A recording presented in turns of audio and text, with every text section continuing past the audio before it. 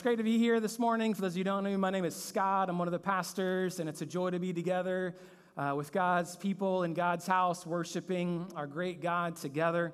If you are a guest with us, we're particularly grateful that you joined us. Hopefully you stopped by the hub, which is that big round desk in the lobby. But if you didn't, make sure you stop by there on your way out. We'd love to meet you, get to know you a little bit, answer any questions you might have, and give you a free gift as a way of saying thank you for coming.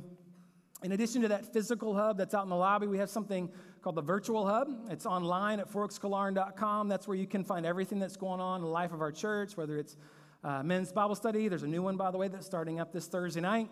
Women's book clubs, community groups, youth activities, all that stuff is found online. So I encourage you to go there. A couple things I want to mention to you this morning. Last week, we highlighted two gospel partners who were heading overseas. One who had actually returned. They've been overseas for 14 years, Eric and Christy, and they're doing a home assignment for a couple of months before they head back overseas. And so we prayed for them. And then alongside of that, Jacob and Rebecca Ketchens, who've been here in Tallahassee for the last couple of years. We always knew it was kind of a temporary stay in preparation for them to go overseas long term. And so their last Sunday was here last Sunday as well. And so if you want to find out more about either one of these gospel partners, you can go to the coffee bar on your way out. There's little prayer cards that are there. Would encourage you to pick one of those up, find out more about how you can get their email updates. And along with that, they are both raising support. And so I know would appreciate your financial support to continue to take the gospel to the world.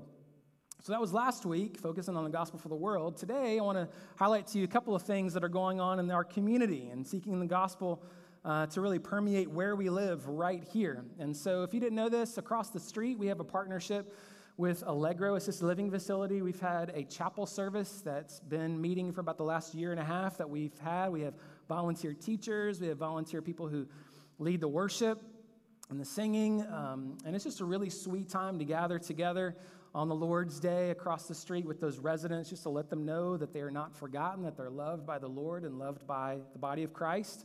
Along with that, we have men's studies and women's studies that are happening weekly. And we love to do some special events. And so yesterday, there was a special event over at Allegro. Got a few pictures that are up here. Doug Smidley and the Smiths and a few others played some songs. It was called a hymn sing. Just invited residents to be able to sing. They even had to sit outside because there wasn't enough room in the chapel, which was really sweet. And just another opportunity for us to let them know that we love them, that we're here for them. And so if you have an interest in serving in Allegro, you can go to fouroakskillarn.com/Allegro to find out more information. Or I'm going to have our volunteers raise their hands. So Ben Lazowski, raise your hand real quick. So Ben, sir, he leads the chapel. Libby, raise your hand. Yay! Women's Bible studies. David Freeland and John Johnson, raise their hands, leading the men's study. There's a few other volunteers that serve faithfully every Sunday morning. And along with that, we have special events that we love to have help with. And so if you're interested in doing that, you can either talk to them or talk to myself. We'd love to have you serve. So that's Allegro.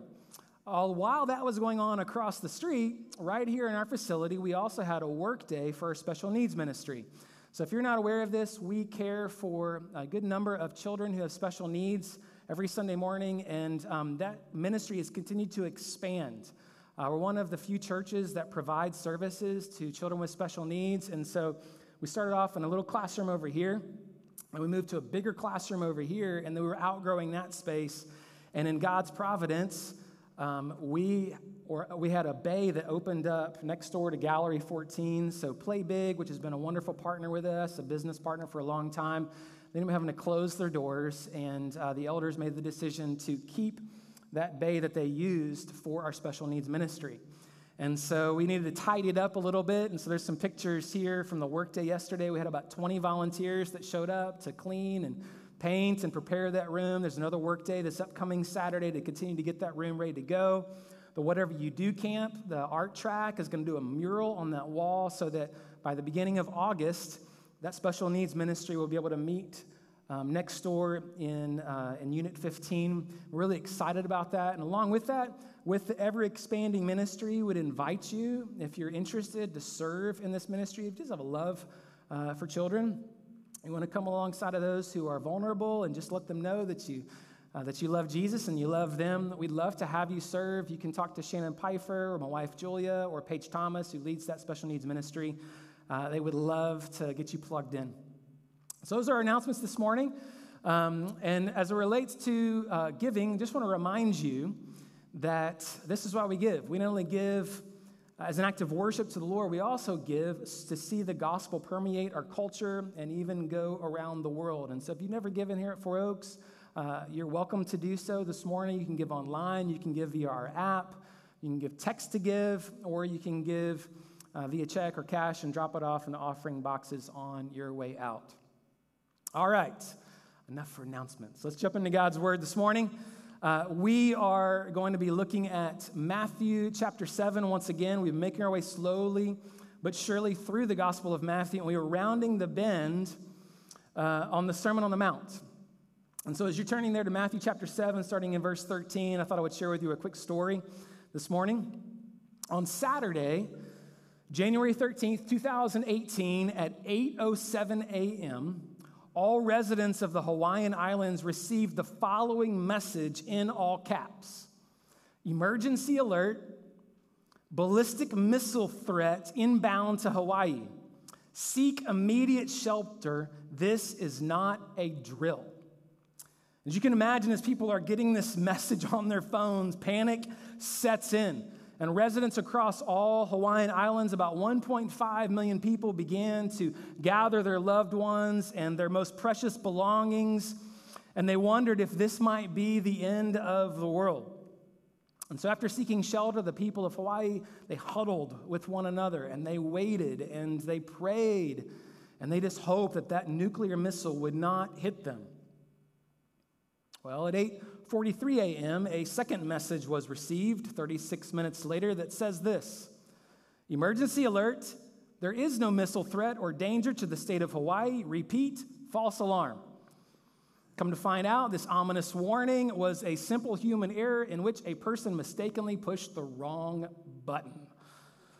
But as you can imagine, the citizens of Hawaii, as they came out from hiding in their bathtubs and their basements, and they're learning that this emergency alert that they had received, this warning of an imminent nuclear threat, was simply a false alarm. Their panic and their fear transformed into rage, right?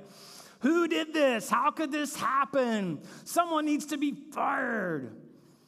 And in response to the crowd's animosity, someone indeed became the scapegoat, the one who pushed that wrong button, and he was fired later that day. But after the scare, while some were angered, others were more reflective.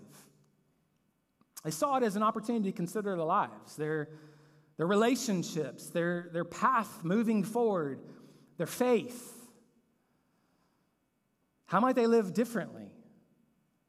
How might they make the most of their days, none of which are guaranteed? You see, while the warning might have been a false alarm, its impact for some of the Hawaiian residents was quite sobering.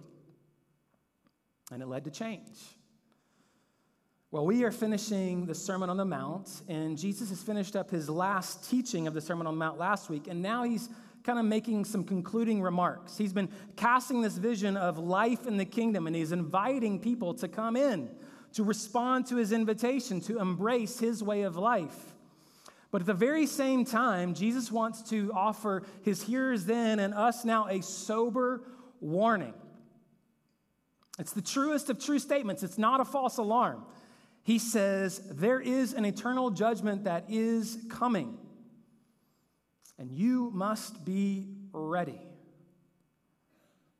And so let's stand now and hear these words of warning from Jesus in Matthew chapter 7, starting in verse 13. This is what he says. Enter by the narrow gate. For the gate is wide and the way is easy that leads to destruction, and those who enter by it are many. For the gate is narrow and the way is hard that leads to life, and those who find it are few. Beware of false prophets who come to you in sheep's clothing, but inwardly are ravenous wolves. You will recognize them by their fruits. Are grapes gathered from thorn bushes or figs from thistles? So every healthy tree bears good fruit, but the diseased tree bears bad fruit. A healthy tree cannot bear bad fruit, nor can a diseased tree bear good fruit.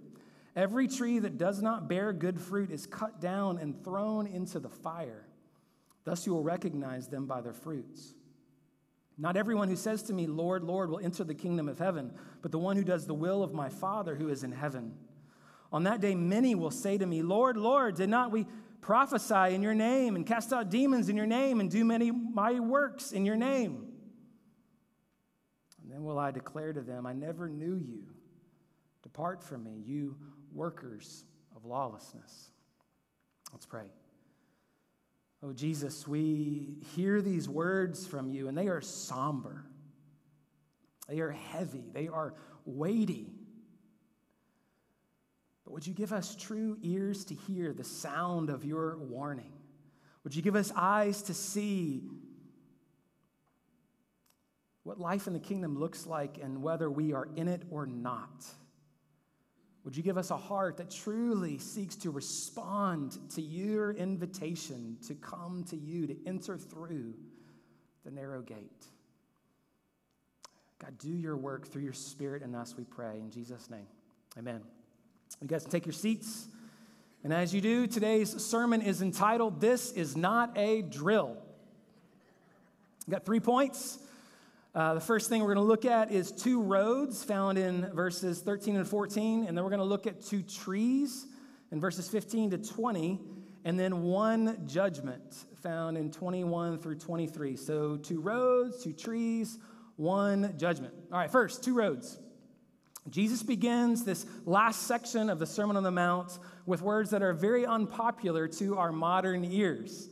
He doesn't say that there are many roads leading to heaven, that all religions are seeking the same God and salvation, that all belief systems are virtually the same. Instead, Jesus says there are only 2 gates leading to 2 roads that are going to 2 very different destinations. And in verse 13, he says that there's 1 gate that is wide. It is well lit. It's easy to get on this path. You could even say it's almost natural to get onto this road. As John Stott says in his commentary on this passage, he says, "To enter this road, you need leave nothing behind, not even your sins, self-righteousness, or pride." He goes on to say this. He says, "There is plenty of room on it for a diversity of opinions and laxity of morals. No one will ever question your beliefs or criticize your behavior. It is the road of tolerance and permissiveness. It has no curbs, no boundaries of either thought or conduct." See, on this path, this road, Jesus says that everyone is following their own opinions, their own inclinations, whatever is on their heart, as fallen as their hearts might be. Whatever they want, that's the path that they can take. And there are countless people that are along this road. But while all roadsides along this road say that it leads to heaven, Jesus says that this road, verse 13, it ultimately leads to destruction. It's pretty sobering, right? On the other hand, in verse 14, Jesus says that there is another gate. And this gate is narrow. Its way is hard. Again, John Stott in his commentary, he says this. He says, one has to look for this gate to find it. It is as narrow as a needle's eye. Further, in order to enter it, you must leave everything behind: sin, selfish ambition, covetousness, even if necessary, family and friends. For no one can follow Christ who has not first denied himself. Alexander McLaren, in imagining what this gate might look like, he says that he imagined that there are these 2 pillars on each side of the narrow gate. One pillar is the first beatitude, to be poor in spirit. In other words, you're coming to this gate saying, I'm empty-handed. I've got nothing. I'm completely needy. I am bankrupt. And then the other is this. You do bring something to the narrow gate, but it's not all of your good deeds, all of your righteousness. You're simply bringing your sin. In essence, you're saying, I've got nothing good to offer you, Jesus, except for my sin. And obviously that's not good. But I'm coming to you open-handed, recognizing that there's only one way through the narrow gate, and it's by trusting in Jesus, that just as I'm opening my hands to you, so you open up your arms to me on the cross. That where I give you my sin, you die for it. And where I'm offering nothing good on my own, you give me your perfect righteousness so that I'm not only forgiven, but I am justified in the sight of a holy, righteous God. I give all of myself to you, and you give your all to me. See, Jesus requires no payment to enter this gate, just surrender. Jesus says in John 14:6, what does he say? He says, I am the way, the truth, and the life. No one comes to the Father except through me. Now, you and I both know, though, that these words are very offensive to our culture that values tolerance, right? People will say that that's disrespectful to say that there's only one way, there's only one gate that leads to life. That's unloving, that's intolerant. But are they right? Tim Keller, I think, provides some really helpful analysis on what it truly means to be tolerant. And he says that actually there's many different types of tolerance, and for the most part, Jesus is tolerant. So he goes on to say, he says, for example, there's a social tolerance where people are called to be civil, to get along in society, regardless of their beliefs. Along with that, there's relational tolerance, in which we're called to show love and respect in our interpersonal relationships, regardless of the differences of opinion that we might have. Along with that, there's legal tolerance, in which people are free to practice their own faith without threat of penalty or arrest or imprisonment. And as we've heard in the Sermon on the Mount, Jesus is for all these types of tolerance. He tells his followers not just to show kindness to your brothers and your sisters and your neighbor, but even to your enemies, and to pray for those who don't just disagree with you, but who seek to persecute you. He says to obey the government, to humbly serve and protect the vulnerable, to care for the weak, and to focus first on judging yourself and assessing your own heart before you begin to bring a judgment upon someone else. Jesus also says to love and respect everyone because they're made in the image of God. They have inherent value and worth regardless of what their opinions might be. In other words, Jesus very much preached and lived out tolerance and called his followers to do the same. He welcomes honest conversations. He draws out people's hearts through thought-provoking questions. And most importantly, he is loving and patient towards others as they consider the claims of Christ and the truth of the gospel. Jesus is tolerant in a lot of ways, but there is one way that Jesus is not tolerant. He does not preach theological tolerance. He says you either believe in me, the narrow gate that leads to life, or you reject me in whatever shape or form that looks like, whether it's through your religion or through spirituality or your agnosticism or your atheism, whatever belief you might have, if it's not going through the narrow gate, then it will lead to destruction. Jesus says there's no neutrality. You're either on the road of Jesus that leads to life, or you're on the road that leads to death. It's sobering words for us to hear in the culture that we live in. And so let me just pause this morning. If you're here this morning and you haven't yet trusted in Jesus Christ, if you haven't entered the narrow gate, let this be a warning to you, and let this be an invitation to you. Jesus says, enter the narrow gate. Bring yourself to me, and I'll give all myself to you. Don't let judgment be upon you. Let it be on me.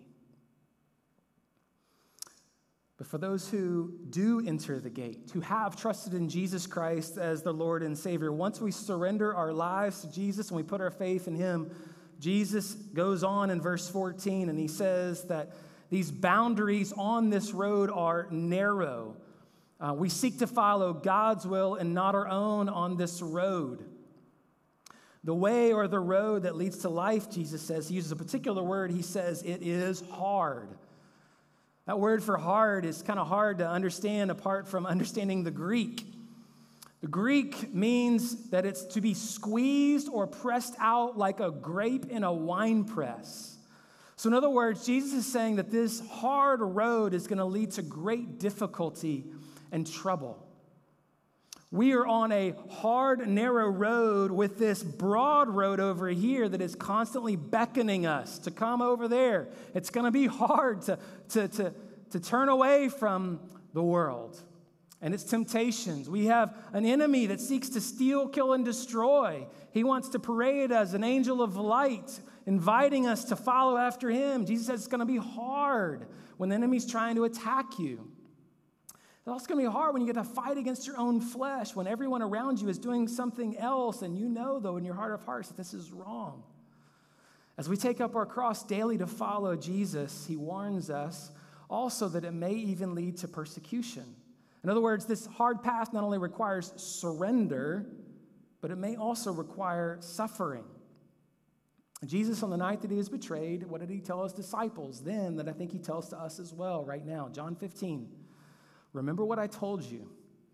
A servant is not greater than his master. If they persecuted me, they will persecute you also.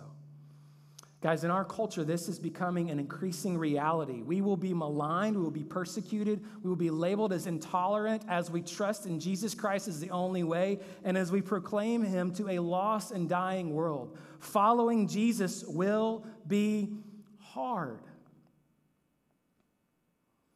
But that's not the end of the story. Jesus says it is worth it. He says that this narrow, hard road, what does it lead to? It leads to life. In other words, just as Jesus, who went before us and the way of the cross led to suffering, it also led to salvation. And in the same way, our suffering is temporary, but Jesus says salvation and the blessings of life and joy and peace, they are eternal. In comparison to the suffering, the glory so much outweighs it. It's worth it to go down the narrow road. It's worth it to follow after Jesus. But not only that, as we've seen in the Sermon on the Mount, those blessings, that destination that leads to life, that's not all we get. He says it's not just a destination that's enjoyable.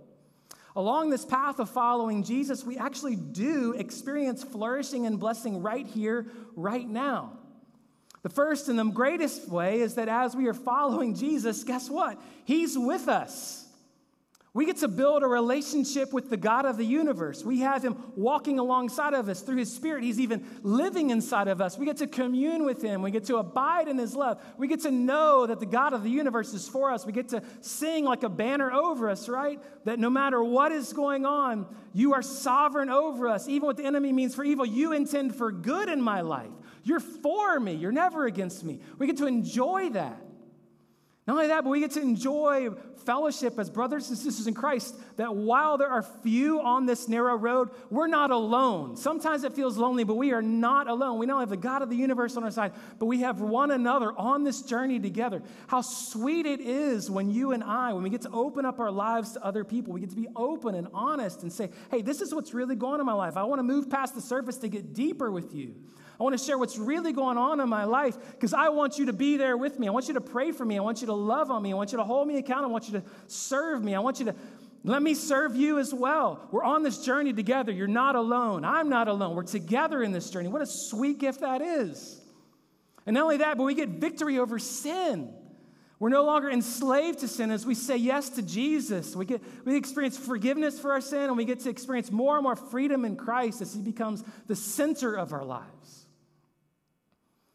As Jesus says in John 17:3, this is eternal life, that they know you, the only true God, and Jesus Christ, whom you have sent. That was in his great high priestly prayer where he's praying for his church. He's saying, this is eternal life, and it's not just later, it's right now.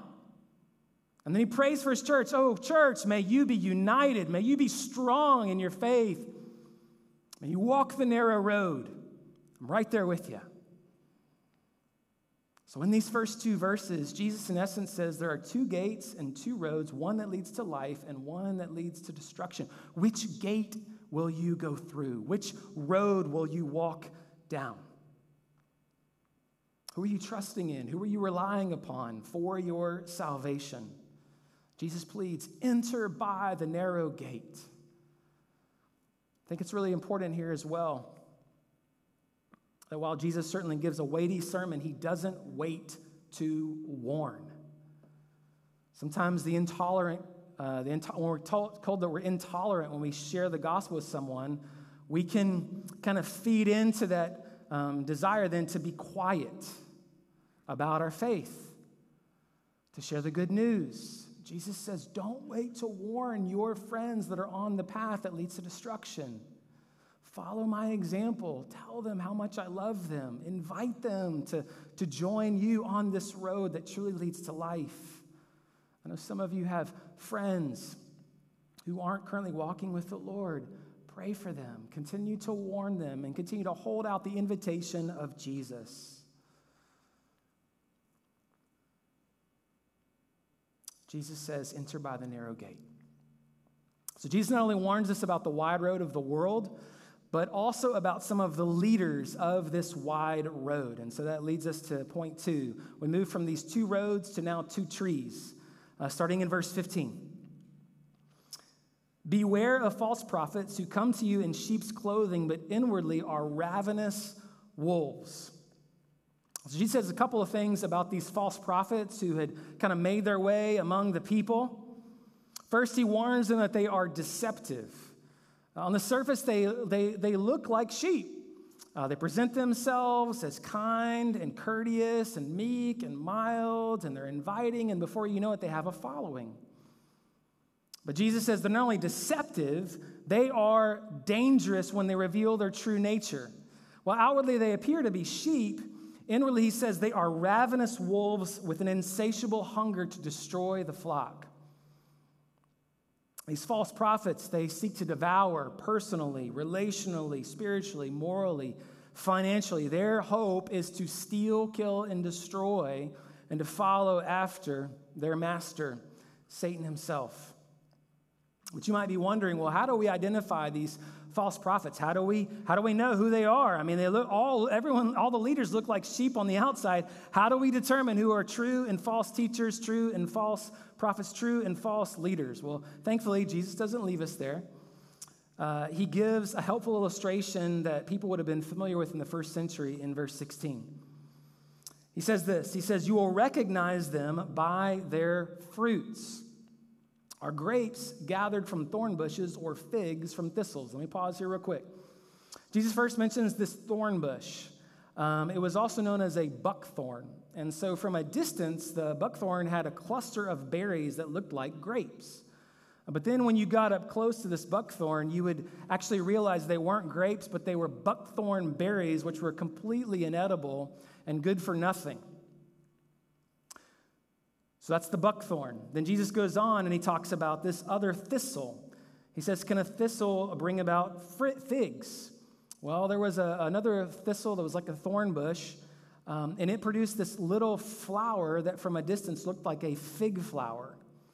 But once you got up close to this flower, you realize it actually didn't produce fruit at all. It just produced thorns. And so what is Jesus trying to say here right off the bat? He's saying, guys, I want you to pay close attention to your leaders. Get up close and personal to examine their fruit. Don't keep a distance. You've got to get up close and personal towards them. I think this is a great instruction for us. Before we start following after a leader, we need to really examine their fruit. It's why it's really important for us as elders to be examined by you. We want to be held accountable by you. We want you to examine our fruit to see whether we're walking with the Lord or we're not. That's why I would encourage all of us to let our primary place of leadership and teaching be in this local church. Doesn't mean we can't benefit from other teachers, but you won't know them in the same way. They can't speak to you in the same way. They can't shepherd and lead you in the same way. So prioritize your local church's leaders. Be up close and personal. It's sobering for us as well as leaders. Like, goodness. As Paul says to Timothy, he says, watch your life and your doctrine closely. Pay attention. How is your heart doing? Are you continuing to follow after me? So that's what Jesus says. He says, be attentive. But along with that, he says, also be patient. Verse 17. So every healthy tree bears good fruit, but the diseased tree bears bad fruit. A healthy tree cannot bear bad fruit, nor can a diseased tree bear good fruit. Every tree that does not bear good fruit is cut down and thrown into the fire. Thus you will recognize them by their fruits. So Jesus says you need to get up close and personal. Along with that, you need to wait. Be patient. Eventually, the leader's fruit will reveal who they truly are. People will always be true to their inner nature eventually. They might be able to staple up some good fruit for a little while, but eventually their bad fruit is going to be revealed. And I appreciate what Kent Hughes says about these false prophets. He says that their fruit are demonstrated both in their deeds and their doctrine, both what they do and what they say. And oftentimes these deeds and doctrines kind of go hand in hand. Their fruit is displayed in both. And I thought it'd be helpful just as what Jesus is saying, basically be a good fruit inspector. Examine your leaders. And so here's 4 fruit that I think are really helpful to consider as you're examining whether a leader has good fruit or bad fruit. The first is this. Do they have the fruit of humility? Does the leader exalt himself or Jesus? Who is he or she trying to promote? Are they promoting themselves and all of their righteous deeds? Or are they promoting Christ? Are they quick also to say, I'm sorry when they make a mistake, when they do something wrong, or they confess their sin? Are they quick to repent? Do they demonstrate a fruit of humility that says, I don't have it all together, but I know who does. His name is Jesus, and he's my Lord and Savior. So the fruit of humility. Second, I would call this the fruit of the word. Are the leaders pointing to time-tested truths in the scriptures? Are they living by the word? Or are they pointing to kind of some new teaching or new practice that they've recently discovered that they now have figured it all out, that this is now the new way to life? Along with that and what they say, it's also you need to pay attention to what they don't say. You know, some false teachers will only say things that are popular in our culture, but they won't say the things that are unpopular. How are they examining not just portions of God's word, but are they preaching and teaching the whole counsel of God's word? Are they seeking to live out God's word more and more in their lives? So the fruit of humility, the fruit of the word. Third, the fruit related to blessings. In other words, does this leader emphasize physical blessings or spiritual blessings more? Also, along with that, pay attention to where the money goes.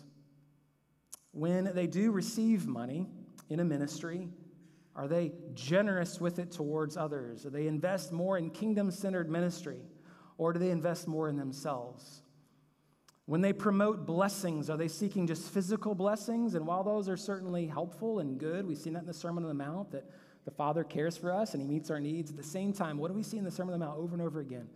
Jesus is inviting us into the life of the kingdom that is primarily focused on spiritual blessing. So what role does blessing have in their teaching and in their way of life? Last but not least, the fruit of discipleship. What effect does their teaching have on their followers? Pay attention not just to the teacher, but also to those who follow them. Are they growing in Christ? Are they growing in humility? Are they growing in the fruit of the Spirit? Or are they maybe contentious or divisive and following after the deeds of the flesh? Are they going just simply to be entertained? Or are they growing to follow after Jesus more and more and more? I could go on, but those are 4 quick ways to examine fruit in leadership to determine whether this person is truly following after the Lord or not. Jesus says you will know them, you will recognize them by their fruit. And along with that point, I want to mention to you this as well. I think while this passage is primarily focusing on false prophets, Jesus sort of expands it to say, hey, you're either a healthy tree or you're an unhealthy tree. And so I think he wants us to not only examine the fruit of false prophets, but also to examine the fruit of our own hearts. To do some fruit inspection. And I think it's important for you to just ask this question. Are you growing in the fruit of God? Are you growing in humility? Are you growing in your love for the scriptures? Are you longing for spiritual blessings more than physical ones? And are you making disciples who love Jesus and want to follow after him the way that you do? And if you do, praise God. But at the same time, if your fruit is not displaying the fruit of the Spirit, if you're not growing in your love for the Word, if you're longing more for physical blessings than spiritual blessings, if you're not truly making disciples, then you need to ask a question: am I a healthy tree? Where are my roots planted? Are my roots truly planted in Christ? Or are they planted in some false doctrine, false teaching? Are they planted in the ways of the world? And if they are, would you turn back, sink your roots deeper into Christ, and let Him live in and through you, to display the fruit that He calls all of His followers to display? So do some fruit inspection, not only of those teachers, but of your own hearts this morning. Where are you at? All right, so Jesus says, be careful, pay attention, watch out, beware. Watch out for the wide way of the world, and along with that, watch out for false prophets. Last but not least, Jesus says this. He says, watch out for the final judgment. Verse 21. Not everyone who says to me, Lord, Lord, will enter the kingdom of heaven, but the one who does the will of my Father who is in heaven. On that day, many will say to me, Lord, Lord, did we not prophesy in your name and cast out demons in your name and do many mighty works in your name? And then will I declare to them, I never knew you. Depart from me, you workers of lawlessness. Guys, this is a really sobering and ominous sort of warning, isn't it? Jesus says that one day there is a judgment that's coming, and that all will stand before Him. He is the judge, and He's going to examine the fruit of our lives. He's going to examine whether we are truly trusting in Him or not.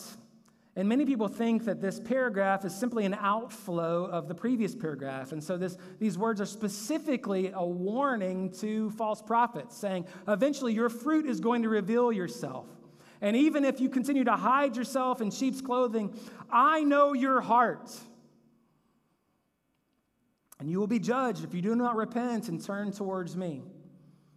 But other people think that this paragraph also really has in mind not just the false prophets, but everyone.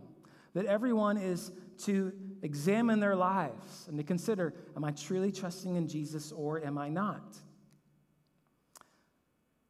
Well, Jesus makes it clear here that there are some attributes of what I would call false converts and false prophets that are the same as true converts and true teachers and leaders. But there are also some that are different. And so we're going to talk about these really quickly in this last paragraph.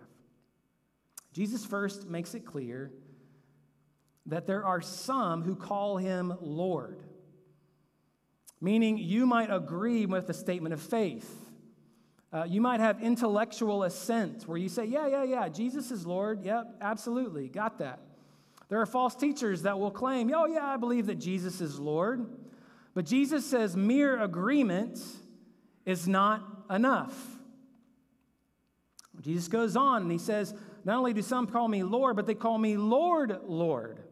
To repeat the word Lord in the Semitic language, the Jewish language, it meant that there was an emotional fervor, there was an intense passion towards that person. What does Jesus say towards Martha in John? He says, Martha, Martha. What did David say towards Absalom when he's seeing Absalom go away from the Lord? He says, Absalom, Absalom, my son and my son. In other words, Jesus says there are some who have intense emotion, who get excited about Jesus in a worship service. They go around and they raise their hands and they're emotionally charged whenever they walk out. Jesus says that's not enough. He goes on and he says, not only that, but they even do good works for me. And this is really crazy. He says that they even prophesy in my name and even cast out demons. They do mighty works. How is that possible? Well, Jesus doesn't really answer that question. I wish He would. Some people think that it's maybe they do it in the power of Satan, even though they say that it's in the power of Jesus. Other people think, though, that it's really some who, like Judas Iscariot, he was sent out with the other 11 disciples. He did good things for the Lord, even though we know that his heart was not really after the Lord. But he was surrounded by good works, and so God, through His common grace, applied grace to people who Judas met with. We don't know exactly how this happened, but the point is the same, that it's your good, even if you have good works, even if you do good deeds in the name of Jesus, that is not enough. Jesus warns us, right thoughts about me are not enough. Emotionally connecting with what's going on in a worship service is not enough. Even acts of service are not enough. There are many people who have an intellectually stimulating, emotionally satisfying, socially redemptive kind of faith, but Jesus warns the false prophets and he warns the false converts. He says, if that is all you've got, when you come before me, I will say to you, depart from me. I never knew you. You might be asking, what is enough? Well, thankfully, Jesus has two more traits that are true of true Christians and true leaders, true prophets that they must have. First, he says in verse 21, he says, they must do the will of my Father who is in heaven. In other words, if you are a true follower of Jesus Christ, you don't say, I follow God just whenever it's convenient. Yeah, I'm gonna follow God, I'm gonna obey God when my heart wants to. But really, I'm gonna leave certain aspects of my life apart from the Lord. I'll obey God to an extent whenever it's comfortable for me. But as soon as it's uncomfortable, no, I'm not gonna bring that to the Lord. Jesus says, no, you must surrender your will to God's will. Every single part of your heart is mine. You should increasingly submit to my lordship. In other words, when you say, Lord, Lord, it's not just an intellectual assent. It is your very heart that says, Lord, I want to follow you. You are my master. I will do whatever you say, even the hard things. I'm willing to do it because I love you. I'm entrusting my life to you. I'm submitting my whole heart to you. Even the hard places, I'm willing to repent and turn from them because I love you. True submission to the Father's will is a key characteristic of a true Christian, a true prophet. And along with that, Jesus says that while good deeds are important, in the previous paragraph, he says, hey, a healthy tree should bear good fruit. At the same time, Jesus wants to make it clear that the way to heaven is not by our good works. Some of these false prophets and even maybe false converts, they said, Lord, Lord, let me into your kingdom. Let me look at my accomplishments. Look at the good things that I've done. It's enough. I should be brought in. They might even drop the name. Oh, yeah, I've said your name before. Now give me the authority. Give me the power to enter into the kingdom of heaven. Jesus said, no, your name dropping is not enough. Your few good works are not enough. What does Jesus say a true Christian says? I got nothing. I got no good works that allow me to get into heaven. All I've got is a bunch of sin. I've got a lot of filthy rags. But I've got one thing. I've got your grace. It's by grace and grace alone that we enter into the kingdom of heaven. We simply say, I am a sinner. Remember the Pharisee says, oh, look at that man. He's just crying out for mercy. He's so sloppy. He's messed up. But look at me. Thank God I'm not like him. Jesus looks and he says, no, that tax collector over there, that is a man who is a man after my own heart. He recognizes there is nothing good he brings. He's trusting in the grace of Christ alone. In essence, what did we say earlier? You confess your neediness before God, and you just simply keep on bringing more sin. You say, Jesus, I thank you that you died for all of it. And here's what's really sweet. As we bring all of that to the Lord and it becomes our Lord and our Savior, Jesus says there's a relationship change that takes place. What does Jesus say to the false prophets? He says, depart from me. I never knew you. That is not just a knowing about you, that is a relational sort of knowledge that Jesus is communicating. He's saying that once you trust in me, once you confess your neediness before me, once you submit your will to my will, you grow in a relationship with me. Those doctrines that you maybe had an intellectual assent to, now they are sweet scriptures as God is speaking his truth to you. They become love letters. You grow in your relationship with God, and he begins to change you from the inside out. You become more and more conformed to the image of Christ. You don't just know about him, you know him. And Jesus says, and I know you. I love you. Enter into the joy of your master forever and ever. So while there are some great warnings, there is a great invitation for you and me. And we need to pay attention to both the warnings and invitation. Jesus says, warning number 1, don't let the world deceive you. The broad road, it looks good, it looks inviting, there's many people on it, but it ultimately leads to destruction. Warning number 2, don't let false teachers deceive you. They might sound good, their teaching might be attractive, they might seem to have it all together, but they are really wolves in sheep's clothing. Eventually their fruit will reveal themselves. And last but not least, Jesus says, warning number 3, don't deceive yourself. God wants more than just your intellectual assent. He wants more than just your emotional connection. He wants more than good works. Ultimately, he wants your heart. He wants a relationship with you. So don't deceive yourself in thinking, I'm just going through the motions and I'm good. No. Bring it all to the Lord and say, I want you, God, more than anything else. There's some warnings of Scripture, and it is no false alarm. Jesus is coming with judgment. But at the same time, I don't want to leave us there. Jesus doesn't just come with judgment. He also comes with eternal life for all those who are trusting in him. And I want you to notice that before these warnings, verse 13, the very beginning, it is an invitation. It begins this whole section with these words, enter by the narrow gate. It is a command, but it's even almost more than that. It is a plea. It is a heartfelt longing. Jesus says, I am the gate. Come to me. I'm the only one who can provide you with rest and safety from destruction. I'm the only one who can truly provide life and life abundantly. And I did it by taking the judgment upon myself so that you would not be judged. In essence, Jesus says, you push the atomic missile button, and not just once accidentally, you push it over and over and over again. You've rebelled after me time and time again, but I will take the punishment for you. I will be the scapegoat for you so that you can enjoy rest, salvation, peace forever and ever and ever. In John 10, Jesus says it this way, I am the door. If anyone enters by me, he will be saved and will go in and out and find pasture. The thief comes only to steal, kill, and destroy, but I came that they have life and have it abundantly. I am the good shepherd. The good shepherd lays down his life for the sheep. In essence, Jesus says, I am not a wolf in sheep's clothing. I am the good shepherd. I am the Lamb of God. I am the way, the truth, and the life.